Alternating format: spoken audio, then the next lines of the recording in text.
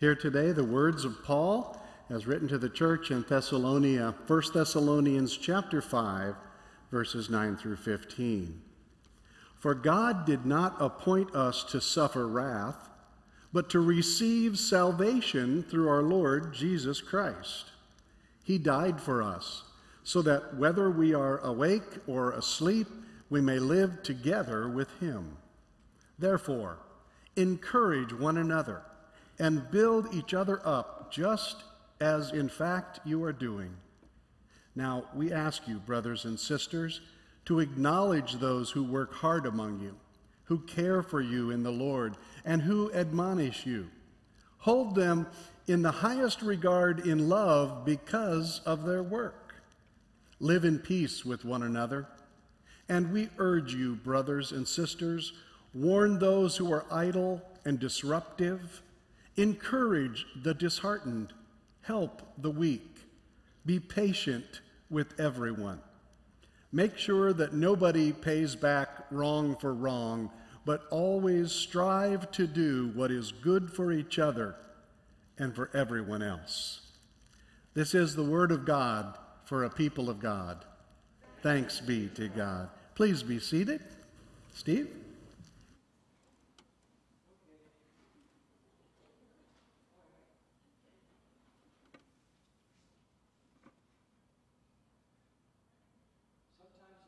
Sometimes I get tangled up. That's all there is to it. And thank you for that new hymn. I didn't know that one, but I was starting to learn it pretty well by the end, and I like it. So thank you. All right.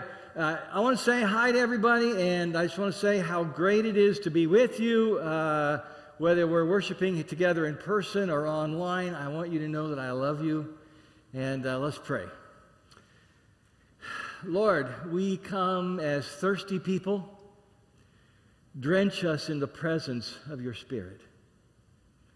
Lord, we come as hungry people. Feed us with your words of life. Lord, we come as weary people. Lighten our burdens and give us rest. In your name we pray, and all God's people said, amen. Well, right now I want you to remember a time, maybe going back for the last month or so, when you experienced God's goodness, even if it was in a very small way. Maybe you were reading something and it just spoke to you. Maybe it was a prayer that God answered, or God provided what you needed, or the Lord helped you with a challenging situation, or maybe it was simply you were going through a hard week and you just cried out to the Lord and somehow you made it through. So, what I'd like to do now is ask David to give us a little background music just for about 60 seconds while you just take a little bit and reflect and try to identify a time, maybe in the last month or so, when you experienced God's goodness.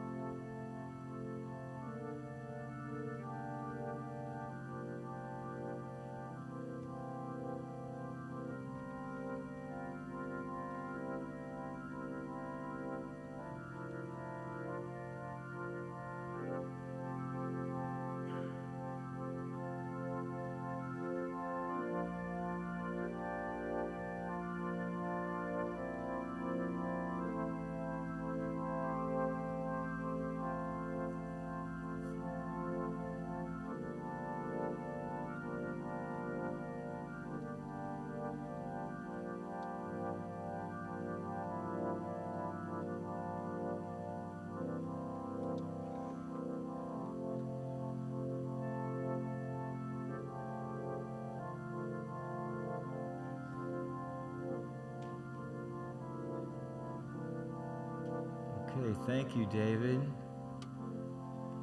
How many of you were able to come up with one in just such a short time? 1 minute. Raise your hand for me. Were able to? Oh, a lot of you. Okay. And maybe the rest of you will here before the hour is done, but so I would encourage you, sometime this week, share your story with somebody. Someone that you believe will be encouraged by hearing it. And you can even tell them, my pastor said that we have to do this, and I know it's not much, but would you listen to me? And you can do that. But I believe if you share your little story of God's goodness, somebody's going to be encouraged. And another idea is you could share it at your group this week. For those of you who are in a group, I went to 2 groups last week. I had my regular Friday noon group, and then I was a part of the new group on Wednesday night that is just meeting for this series. And I don't know if you know this, we have more than 20 adult groups. Some meet by Zoom, some in person. What do we do at group? For those of you who aren't in one, what do we do? Well, we build bonds of friendship. We support each other through life's ups and downs. We learn God's Word together. We share our own perspectives on it. We laugh a little. We pray a little. We go home. We crave community because we were made for it. We are healthier people when we're in community. A study done at Vanderbilt University found that people who did not attend church were twice as likely to die prematurely as those who do attend church. Another study was from the Harvard School of Public Health, and they surveyed more than 76,000 nurses over a 20-year span, and most of them were Catholic or Protestant. At the end of the 20 years, 13,000 of them had died. Those who attended church like more than twice a week, more than once a week, they were 33% less likely to have died during that time than those who did not attend at all. And the effect of attending religious services was greater even than other social events, like maybe going to a book club or volunteering for some organization. Now, one reason for the effect is that people who go to church, we could say generally speaking, may live healthier lives. But even when researchers factored out those lifestyle differences, the effect remained. Isn't that interesting? Here's another finding. Women who go to church were just as likely to develop breast cancer as those who don't, but researchers were impressed that women who go to church were less likely to die from it. Now, I cannot explain that, but it's fascinating, isn't it? Today, we'll look at being a healthy community. We become a healthy community of Jesus' people by encouraging one another and building each other up. That is the heart of today's message, short and simple. Will you say it with me? We become a healthy community of Jesus' people by encouraging one another and building each other up. Well, this comes straight out of the Apostle Paul's first letter to the Thessalonians. Thessalonica was a port city in the region of Macedonia. Today, the city is called Thessaloniki, and it's the second largest city in Greece. On his second missionary journey, Paul went to Thessalonica. He attended the local synagogue there, and since he was such a learned man, they invited him to speak there at the synagogue on 3 successive Sabbaths. After 3 weeks, some of those Jews and some of the God-fearing Greeks who were in synagogue with them, they believed in Jesus. But other Jews were jealous and angry and decided to get rid of Paul and his friend Silas. So they incited a mob which went out hunting for the two. And the mob went to the house of a new Christ follower named Jason. And they dragged Jason and some of his friends before the city officials and accusing them of harboring troublemakers who defy Caesar by saying that Jesus is king. Saying Jesus is king was a political thing. Fortunately, Jason and the others were able to be freed by posting bond, and the believers were able to sneak out Paul and Silas out of town. And you can read all about that in Acts 17. A few months later, Paul's in Corinth, and he gets word that the faith of the Thessalonian believers has been challenged. Now, they know that the crucified Jesus was raised from the dead, and they're eager for his return. The problem is, it's taking longer for Jesus to come back than they thought. And now, a few of their fellow believers have died. What's going to happen to them? Is it too late? When my grandfather died, which maybe about 35 years ago now, I remember this, though. I was one of the casket bearers. I was holding the handle in my right hand, and your left arm comes up as you're trying to balance yourself, and along with my brothers and my cousins, we carried him from the church to his burial plot, which was, the cemetery was right next to the church. And I remember that long, somber walk. And those are the kind of times that we ask ourselves, what happens to those who die? Paul addresses this question in his letter. By the way, 1 Thessalonians is very likely the earliest written document that we have in the New Testament, written about 50 or 51 AD. Another interesting feature is that each of the 5 chapters ends with something about the return of Jesus. One of the words Paul uses for it is the Greek word parousia. Parousia means appearing. It means the day that the Lord comes and sets all things right. Here's what we find at the end of chapter 4. For the Lord himself will come down from heaven with a loud command, with the voice of the archangel, and with the trumpet call of God, and the dead in Christ will rise first. Isn't that a great picture? I love that. With a shout from the sky and the archangel announcing victory and the blast of the trumpet for the arrival of the king. And Paul reassures them that their dead sisters and brothers in Christ will be miraculously, bodily resurrected. You see, our hope in Christ is not that we will spend eternally as bodiless souls. We are promised physical resurrected bodies like Jesus' resurrected body. And the next verse is one that I believe Christians in the last couple hundred years have often misunderstood, including me. Verse 17, after that, we who are still alive and are left will be caught up together with them, that is, the dead in Christ who rise first, caught up with them in the clouds to meet the Lord in the air, and so we will be with the Lord forever.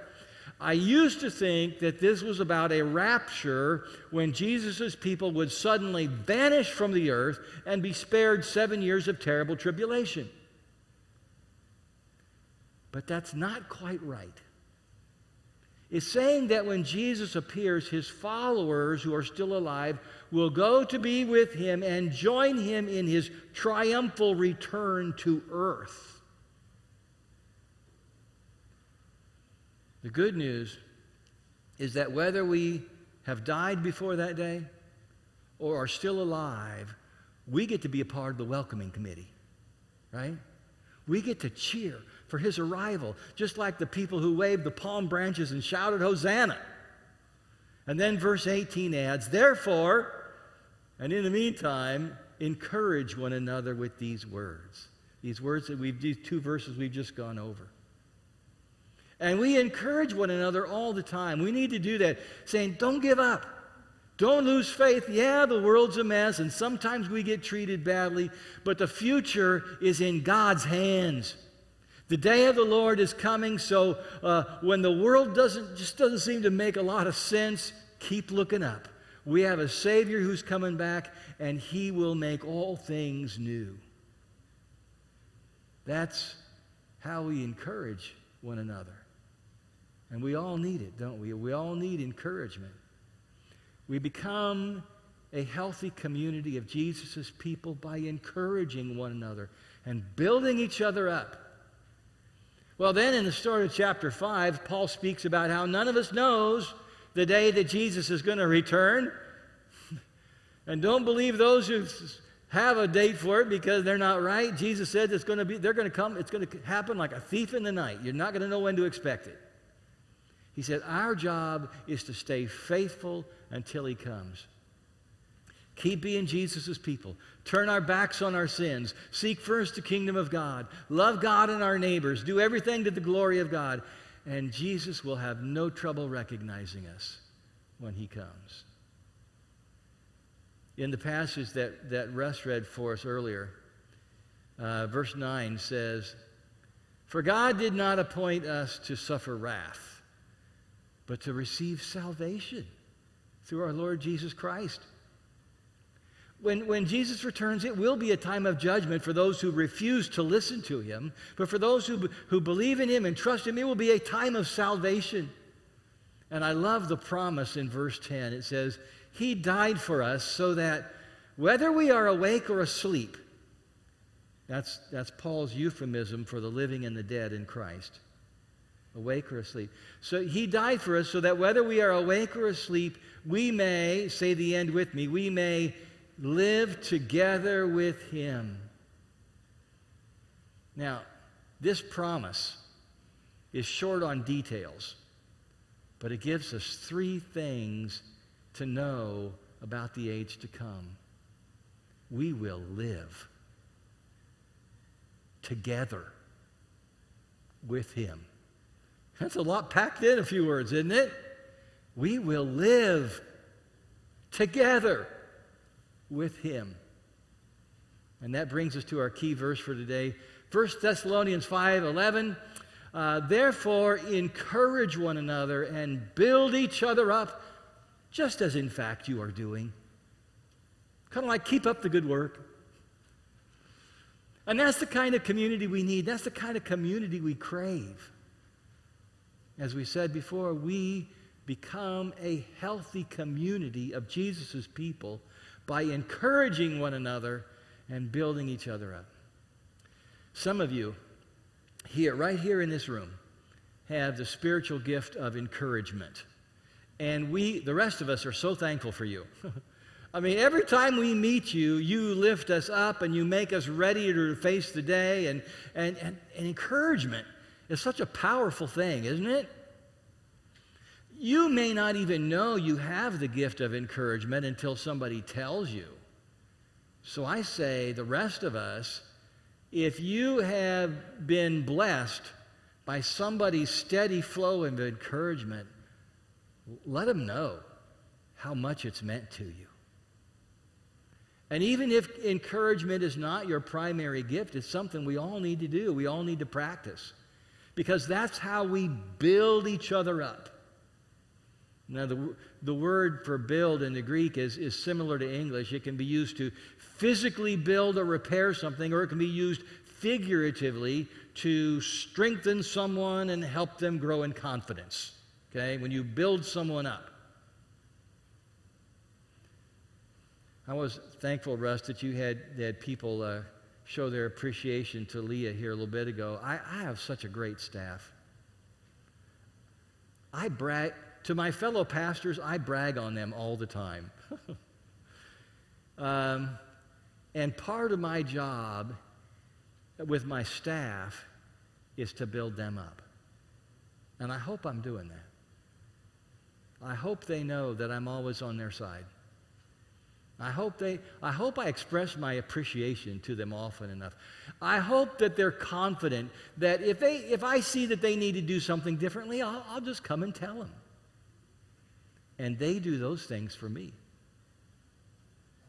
Now, the next verse makes me think not only of our staff, but also of our faith group leaders and our team leaders and those who serve in children's ministry and student ministry. Verse 12. Now we ask you, brothers and sisters, to acknowledge those who work hard among you, who care for you in the Lord, and who admonish you. Whoever they are, acknowledge them, honor them, tell them how much you appreciate them. And I know that you do that. I know that many of you do that because you do it for me. You are an encouraging congregation.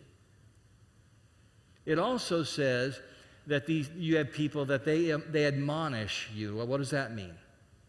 What does it mean when someone admonishes you? Well, it can mean instruct, But sometimes it also means that they tell you truth that's hard to hear. They admonish you because they love you. They care for you. Do you have someone in your life like that?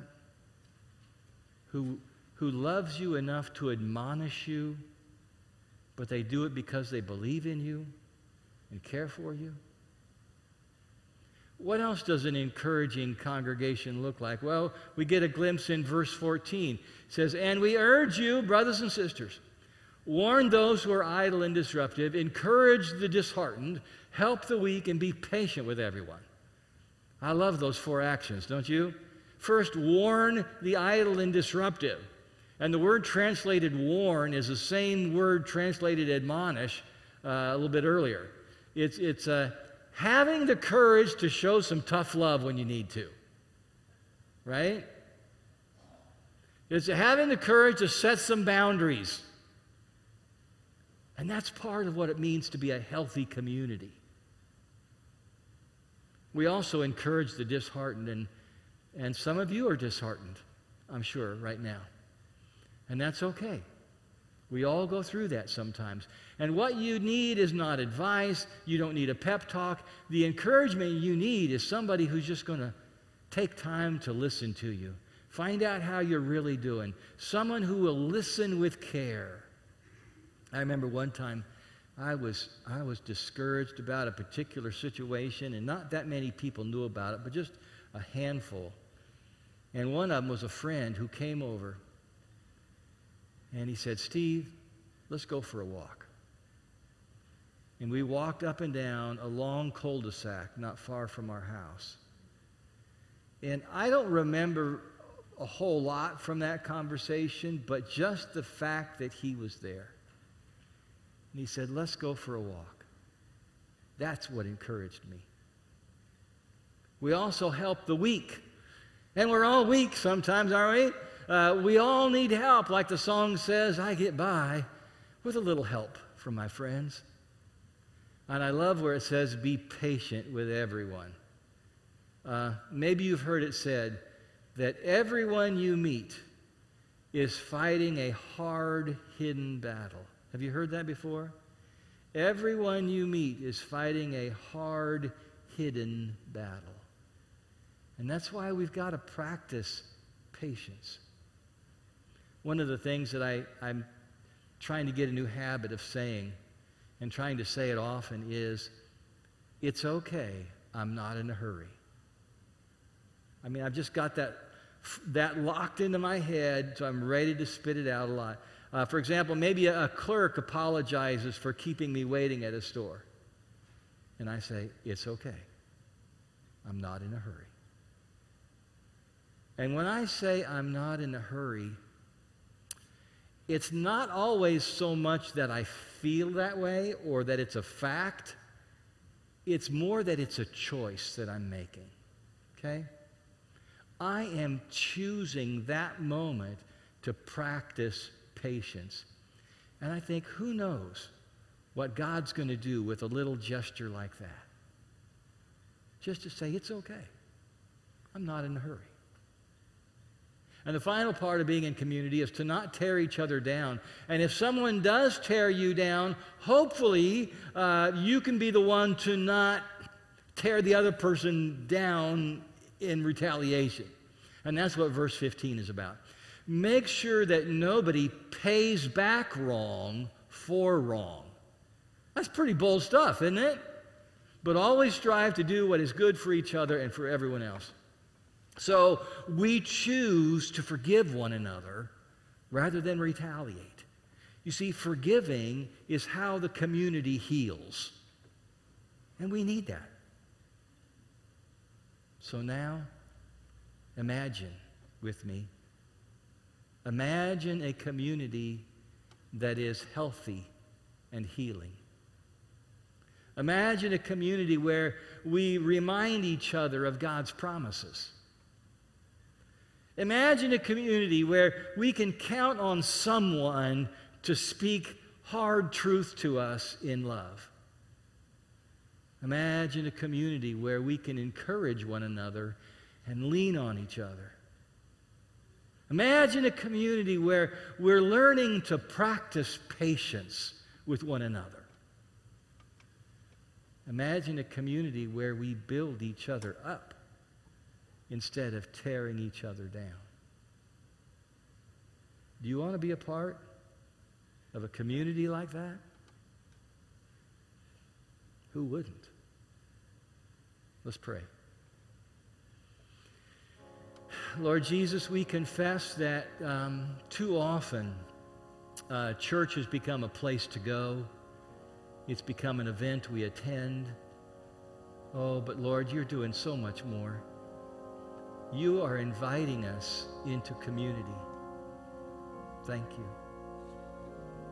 We confess that it's been easy to point out each other's faults. We've been easily irritated with one another at times. We've held on to grudges against those who have wronged us. Oh, Lord, forgive us. Take us on the path of forgiving one another. And help me today, Lord, to encourage someone.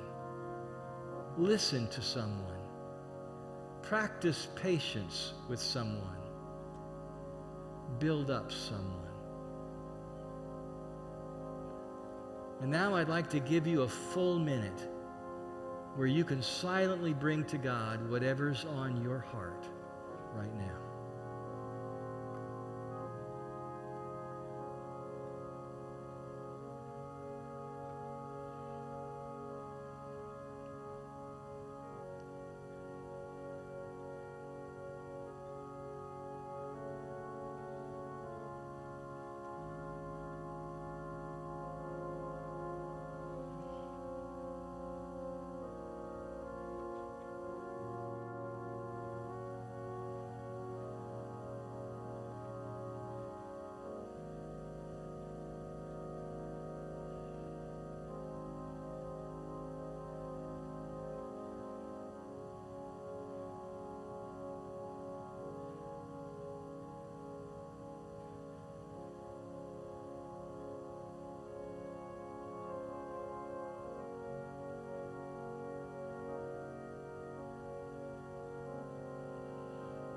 And now let's join in the prayer Jesus taught his community to pray.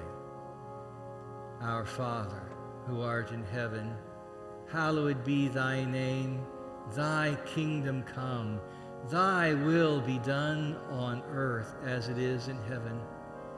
Give us this day our daily bread, and forgive us our trespasses, as we forgive those who trespass against us. And lead us not into temptation, but deliver us from evil. For thine is the kingdom, and the power, and the glory forever. Amen. Let's stand as we sing.